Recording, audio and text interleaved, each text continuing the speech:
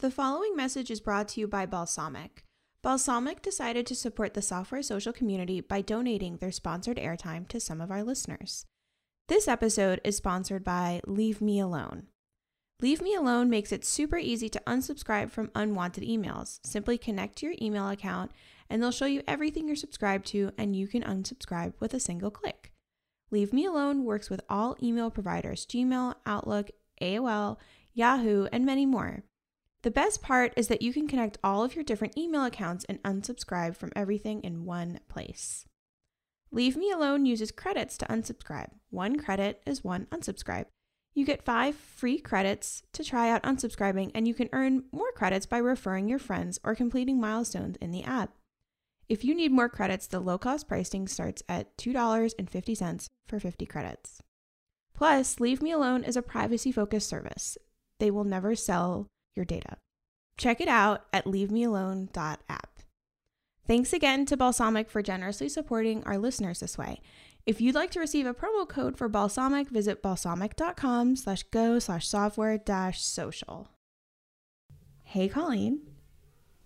Hey, Michelle. It's so good to talk to you. I feel like it's been forever. It has. I think it's been 3 weeks since we've recorded together. So I'm not going to lie. I am dying to know how things are going. Sure. So as I have mentioned several times on this podcast, the past couple weeks have been really busy for me. We have moved and work has been just very intense. And so I honestly didn't even check my numbers for like 3 weeks, which sounds ridiculous, but I just wasn't in the mental space for it. So in preparation of today's podcast, I did check, and I'm now at $515 MRR. Dude. Right? Yes. I mean, wow. The beautiful thing about this is, yeah, I know. I just feel like the beautiful thing about this is just I was able to just let it sit. Now, to be fair, I always check my email. So even when I was on I don't have time for this mode, like I always check my email just in case, someone and my not my metrics, but like my stats to make sure everything is up. So it wasn't that I was neglecting the product, but I was definitely neglecting like even checking how many people were signed up. And so that was like a great surprise. Like just really cool to see. So wait, last time we talked, you were at like 3 something, right? And you were like kind of flat for like a week, right? Yeah, I think that's right. And I think this shows that getting too obsessed with like checking every week, like I like to check. I mean, I check every week usually, but becoming too obsessed with it really can swing, emotionally high and low. So it was actually kind of nice to just like sit on it and then see it increase. That's pretty awesome. Wait, so you're like 6 weeks into this now? What was it? I'm only like it was February 4th. February 4th, so it's you were been able to start having paying customers. Yep. So it's 2 months. And I'm over 500 MRR in 2 months. That's faster than we grew. Oh, yeah, wow. I think it took us That's cool to hear. I don't know, 5 or 6 months to break 500. Oh my gosh. Yeah. And now you make all the money. There's hope for me. There's hope for me. That's insane. So that's really cool. Yeah, I'm feeling really good about it. Yeah, so I think it's kind of also, when you're stressed about other things, this is all self-doubt always creeps in. And so last week I was kind of in a little bit of a self-doubt spiral. Not spiral, that's the wrong word, but like kind of in a self-doubt place, thinking that this like again was like, I don't know if this is going to work. But then I checked my numbers and things are going really well. And I haven't even implemented any of those amazing ideas you shared in your last Deploying Empathy newsletter. So your revenue grew without you adding any new features. Yeah. Isn't that How about interesting? That? It's like someone said that might happen. Who would have given that great advice to stop adding features? Well, you were doing customer support during this time, it sounds like. Yeah, no one emailed me. Oh. Because no one ever emailed me. Hold on. So your revenue increased and nobody needed to talk to you? That's exactly correct. Amazing. right? Like, it's pretty cool. I feel pretty cool about it. So yeah, so I'm feeling good, and I'm like kind of re-energized once I'm back at work next week to really focus on some of these marketing tasks and to start asking people to do customer interviews again, because I still feel like I have momentum. It sounds like it. Yeah. Yeah. So that's what I've been up to. So what is like some of the first things you're going to work on next week for those marketing tasks? So what I have noticed, so I've talked to a couple other people who have, only one other person who has a file uploader, but it totally different customer base. But he was saying that like one of the things that really helps people convert is being able to try it out. So on my landing page, you cannot try it out. To find the CodePen, you have to like dig through the documentation. And we talked to Drew about this, and you mentioned in your newsletter about like what do you do after the customer interview, that obviously actually trying it for Drew was what helped him make the decision that it would be a good fit for his site. So I want to get that up front and center, but there's a problem. So there was this Hacker News thread, must have been a month ago now, about someone who has a similar product. And what happened to him is he has been running his site for 3 years with no problems. And Google has become very trigger happy on blacklisting sites. So his site got blacklisted. And he thinks the reason his site got blacklisted is because he has a free tier, essentially. And so what happens is, because everyone is sharing that same domain that you upload files with, someone put malicious files onto his storage, and it shut down like his entire business. So first of all, I'd like to say 3 people sent that article to me, which I'm really grateful for, because I don't read Hacker News. So thank you if you sent that to me. So I know about it. And I was aware that like Google blacklisting is a potential problem and that they've become pretty aggressive with it. And that's why I don't have a free tier, because I don't want to take the risk of someone abusing the upload service to put malicious files, inappropriate files, whatever. But I do have to figure out now how to find the balance between having a demo on my website and protecting my domain. So with the demo, can people upload files, and will they be able to access them later? That was kind of the idea. I mean, the idea, at least this guy's service, he was deleting. So he had it set up so you upload files to a different bucket on your demo, and he was deleting them every 24 hours. But I guess that wasn't enough. Like, that wasn't quick enough to protect him. So I think that, I just have to figure out before I add, I guess my point is like the first thing I want to do, I think the most important thing for me now is to change my homepage to basically be like, here it is, try it out, see how awesome it is. Before I do that, I have to figure out what I'm going to do to mitigate this Google risk, because it's a pretty big risk if you're using Chrome. Yeah, that makes sense. So I think that's the first thing, is figure out how to mitigate that risk and get that up. And then that'll just be a complete redesign of what is now considered my homepage. Like, I'll probably leave the other landing page up, but that is going to be kind of the first thing I want to do. I also have learned, being new to SaaS, that people put in fake credit cards that get through Stripe. Yeah. Like, I didn't know that was a thing. Like, I was like, how did it get through Stripe? How is this like charge failure? And it hasn't happened for a ton of people, but I naively like have nothing in place to handle that. So I got to fix that too. Yeah. I think I was looking at this the other day. I don't know, like you can, sort of the traditional methods are doing, like AVS, which is address verification of whether basically the zip code matches the one on file with the credit card. I think Stripe has more sophisticated ways of doing it. Like they'll do things, like proximity of like where the card is being used versus where the card address is registered and all of these other things to do it. But yeah, I mean, there's all these complications that you enter into when you have freemium or when you're accepting credit cards online. Like this is This is a problem that people have been dealing with for a long time. It's been one I've been dealing with since the first product I.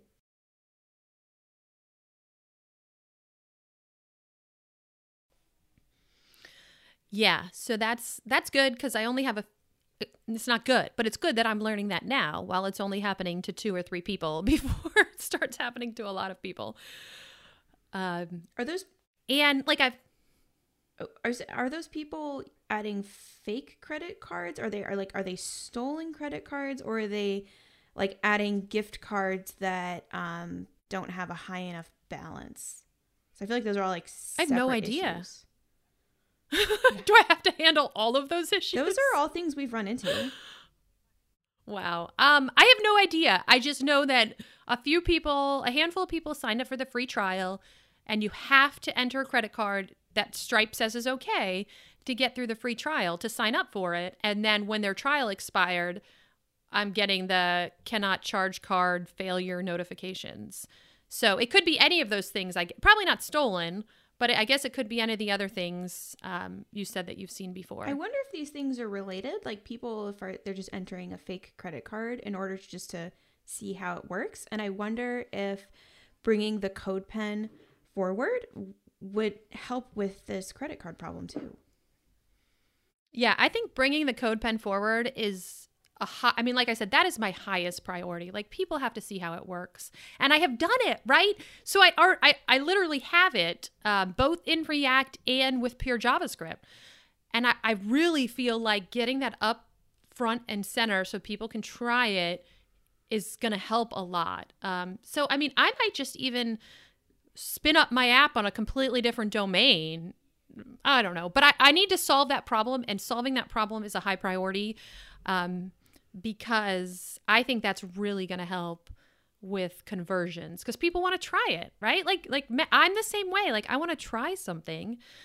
So I just have to figure out a way to let people try it safely without compromising the integrity. And it's hard to know too, because this guy ran his site for 3 years and had no problem, right? So you don't know, like maybe it won't be an issue. Maybe I'm stressing over something that's not a real issue. But I feel like since I can put mitigation steps in place now, whether I do a fake uploader or I just put it on a completely different domain, I feel like that's the way to do it. So I don't have this problem in the future. And that could be a selling point too. Like use this other guy's thing and he got blacklisted by Google, but we're on a completely different domain. So only our test site would go down if that happened to us. I think we're at low risk. It's just me. I think I'm at low risk for this happening, but I do want to like kind of be out in front of it because it's pretty bad when it happens. Yeah, and that sounds like the kind of thing that's easier to change now, especially for the way you have set up the company where there is a free trial rather than a free tier. I think you're less exposed to this problem than he might be.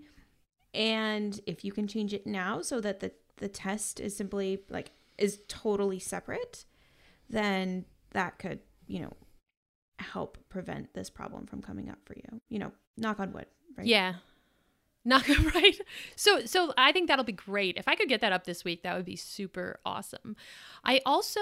So taking 3 weeks off from like looking at my numbers made me realize I'm not tracking churn at all. Like I literally have no idea because I hard delete you when you deprovision the add-on, unless you go through Stripe. You know how Stripe tracks all that for you? It's really nice. They're like, oh, here's your lifetime value and here's your churn. But Heroku doesn't use Stripe. So I don't have any of those metrics available to me. And so although this is not a huge problem yet, I have no idea in those couple weeks I wasn't checking every day how many people signed up and then canceled. So that feels like I should know that. That seems worth eventually. keeping track of.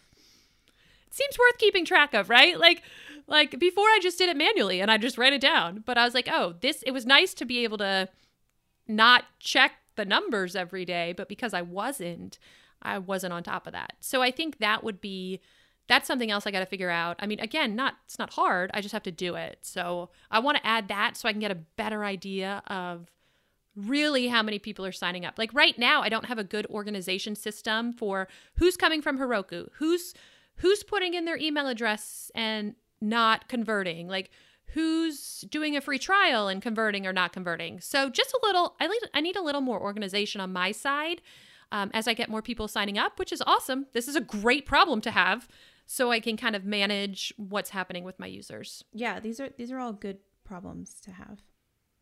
I know. It's so funny. Like, it's just so cool still. Like, this is so cool. One more good problem for you to have is that, did you ever get that privacy policy written? Okay, I did. So you'll just want to make it clear in your privacy policy that if people deprovision the app, like, you will save information about like, the fact that they had an account, and just make that clear. Like, you might still have people who want you to delete that entirely, which is totally fair, but just whenever you're dealing with people's data, like, tell them how you're using it and give them the option to not have you use it. Yep. And that's why it was hard deleting, because I didn't really want to worry about that. But you're absolutely right. It's not a big deal. Like, I even have a specific alias email for GDPR stuff. And so if someone wants their data permanently deleted, they can just send me an email. But you're right. I do need to update my privacy policy if I'm going to keep their email after they deprovision the add-on. That's a really good point. A lot of exciting stuff going on. A lot of good problems. Yes. Still, like, good energy, and like it feels ripe with possibilities. You know that feeling where it's like, the world is my oyster. It just feels like this has so much potential. I just have to put in the work, and I'm recommitted to doing that, and I'm pumped to see where this takes me. I'm excited for you. Thanks. So, how have things been going with you? Chugging along, continuing to work on the newsletter, and it was funny. So we took a little mini trip. We did like a little road trip this week. So we drove ourselves. It was to a campsite. It was very COVID friendly. Didn't really go in anywhere. And on the way, I had my husband listen to the interview episode we did, and then I interviewed him about it afterwards. Like, oh, that's so fun. I love that. I'm shameless about that. But listening to that and the recap episode again reminded me of I feel like there's something I should say about that. So in the recap episode, you may mention how I said something to the effect of, if someone who is as ADD and bubbly as me can contain themselves to do these interviews, then anybody can do it. Yes, I remember So that. I just wanted to kind of make it clear that I wasn't being glib in that when I said that. Because I know that throwing around diagnosis, people kind of do this casually, and that can be hurtful to people who have them. And I just wanted to make it clear that I actually was diagnosed with ADD. It was when I was 11, and it's always been something I've just, more recently, I've tried to work with it. I think for a long time I worked against it.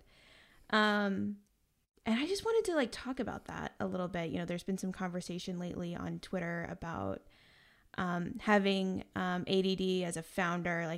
Matt Stauffer had a thread about being diagnosed as an adult a couple of weeks ago, and I feel like that kind of thing is worth talking about, because I think especially as kids getting diagnosed with ADD, some people can be made to feel like, it's basically a fancy way of saying you're dumb or annoying, and having your potential questioned. And I think it's important for us founders with diagnoses, whatever those are, to be open about them and show people that those things don't have to hold you back, and in fact that they can be an asset.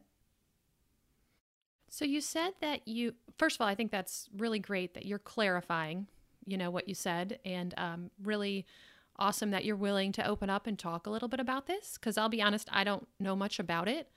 When you say you're learning, or you have learned to work with your ADD, what does that mean? So when I was a kid, for example, I had to, learn how to organize, learn how to remember to do things, and using planners, and all of that kind of stuff. And so it was very much like fighting against the differently organized ADD brain.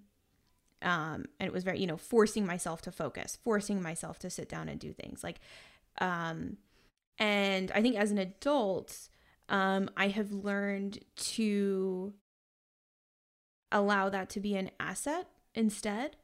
I still need to channel it in some ways. So like interviewing, for example, is a huge example of that, because Danny Donovan, she has some really great comics about the ADD conversation style, and there's some of the hallmarks of it. You're sort of interrupting people and jumping from topic to topic, and very excitable, and so I have to sort of tamp that down a bit.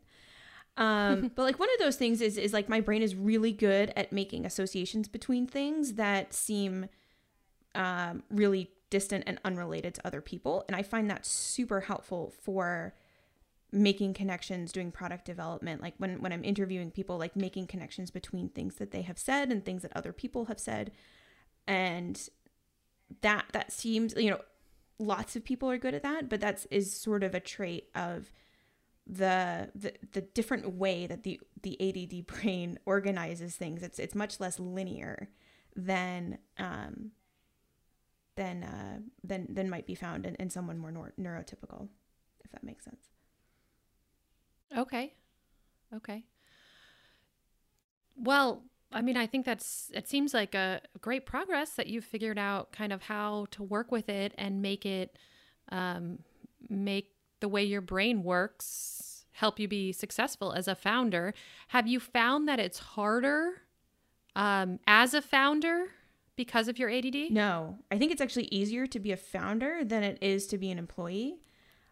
So as a founder, I get to decide what I work on, and largely I get to decide when I work on it. So like how I tend to work is, I will research something intensely for a period of time, and then I will completely stop working on it, and I basically let it background process for a period of time, and then I will sit down and like intensely do it once my brain has done whatever background processing it needs to be done. Like this is how I feel about the newsletter. It's like been years of background processing, and now I'm sitting down to intensely write it. Or I can work on something for 5 minutes and then switch to something else, and then switch to something else, and then switch to something else. I'm not going from meeting to meeting to meeting to meeting. I'm not meeting other people's deadlines. Like I'm not having to work around other people as much. I can more work in a way that, suits the fact that I like to jump from thing to thing and topic to topic. And I don't have to be sort of molding myself to what other people need me to be as much. Now, I do still have meetings. I, do customer support. Like, we talk to, Matthias and I rather is the we, about what we're doing. But like largely I get to be more self-directed. And I find that to be so much more helpful rather than trying to fit myself into that square corporate employee box. So I don't know a whole lot about, as I mentioned, about ADD, but I think of it, and this is probably just from like my childhood growing up in the 80s, I think of it as it's really challenging to focus. Like people with ADD have trouble focusing. Is that true? So I will say that I'm not an expert in ADD. I'm just someone who has it. And I also have ADD and not ADHD. So ADHD would be attention deficit hyperactive disorder. Okay. I honestly don't like the word ADD all that much because it literally has the word deficit in it. And I don't think of it as like an attention deficit. I think of it as I have very focused attention. Some people actually consider it to be somewhere on the autism spectrum because, people with autism are known for hyper focusing on specific topics. I don't know all that much about that side of it, but I can see the association there. I will say like Matthias is neurotypical. We work in very different ways. Like I am much more bursty than he is. Like he can sit down from 8 to 5 and just work straight and not have any distractions. My brain, on the other hand, it almost needs the distractions in order to finish thinking about things. Like, I need to be thinking about multiple things at a time in order to make process on those things. And from the outside, it looks very distracted. It looks very disorganized and you know, a deficit of focus. But it's just how my brain works. And I'm always reading multiple books at a time. I'm always doing multiple tasks at a time, like, and I'll hyper focus on one, but have multiple in the background at the same time. I don't know if this makes any sense. I'm gathering that you are neurotypical, and so this is probably you're probably like, what on earth is she talking about? Well, more and more people that I know have been sharing similar diagnosis, and so I just, like I said, I just want to learn, so I can support people in their work in the way they work that works best for them.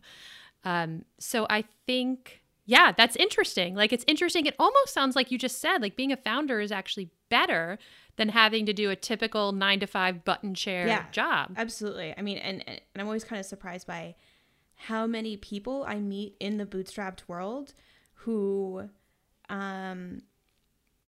who are neurodivergent, or they have disabilities, or they, there are other features of them that make having that button chair kind of job really just either difficult or frustrating or unfulfilling or unsupportive for them. And bootstrapping is less of a calling for them and more so just something they do because the traditional work world, the traditional educational world are not set up for neurodivergent, physically divergent people, like whatever our differences may be.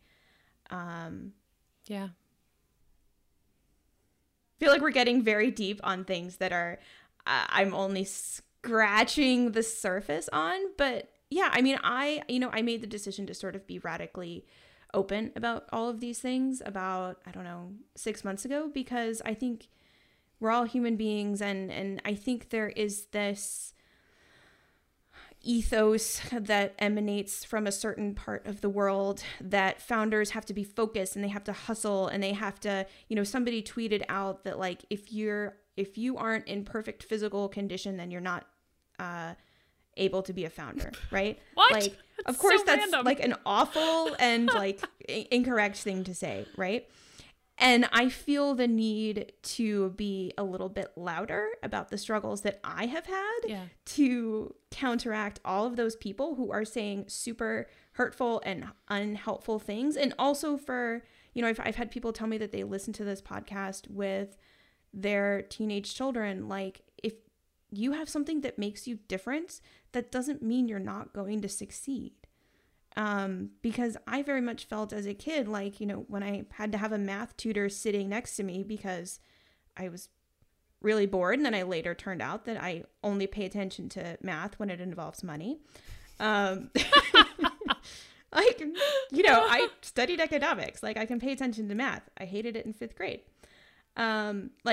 But I felt like it meant that I wasn't going to be as successful as the other kids. And I was made to feel like ADD was this thing that I had to overcome, that I had to push away from me to be successful. And I have learned that you can still be successful and have something that makes you different, whether that is ADD or anxiety or autism or something, or a disability, like something else. Like, it doesn't mean that you can't be successful. It just means that, basically that the corporate world is not set up to help you be successful. That's my rant. I'll get off my soapbox now. I think that's wonderful that you're willing to talk about it and be so open and honest. And like you said, try to be kind of loud about it. Like, I think that's wonderful, because I think if people don't see that, they don't know. Yeah. And, and also, like, if you don't have any of those things, you can also still be successful too. Like, let's not, everyone take wins this in the other direction, right? Like, I wouldn't say I'm, been able to have this business right because I have ADD or because of all of those other things. No, it's because, like, I put the work into it. I put the time into it. Like, I was lucky. You know, but whatever, we all bring different things to the table, right? Yeah. And I think what you do is you know, that's really what counts. Yep. All right. Well, I think that's going to wrap up this week's episode of the Software Social Podcast. You can reach us on Twitter at SoftwareSocialPod. Thanks for listening. Huge thanks to all of our listeners who've become software socialites and support our show.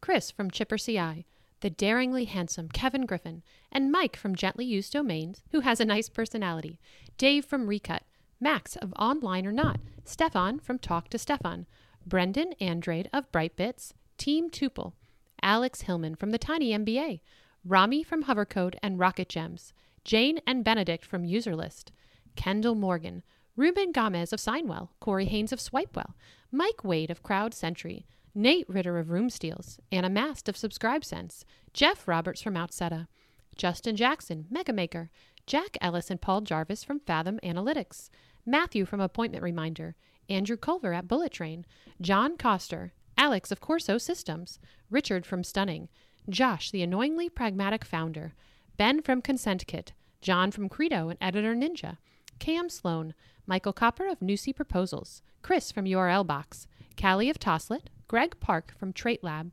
Adam from Rails Autoscale, Lana and Alex from Recapsy, Joe Mazzolotti of RailsDevs.com, Proud Mama from AppleNet LLC, Anna from Cradle, Monsef from Ruby on Mac, Steve of Be Inclusive, Simon Bennett of Snapshooter Backups, Josh Smith of KeyHero.io, Jesper Christensen of Form Backend, Matthew of Works Cited, Chris of JetBoost.io, Daryl Shannon of Docomatic, Larabelles, a community for Laravel developers underrepresented due to their gender, Brendan from Feederloop, Pascal from Sharpen.page, Lynn Romick from Konbini, Arvid Kahl, James Sowers from Castaway.fm, Jessica Malnick, Damian Moore of Audio Audit Podcast Checker, Eldon from Nodal Studios, Mitchell Davis from RecruitKit.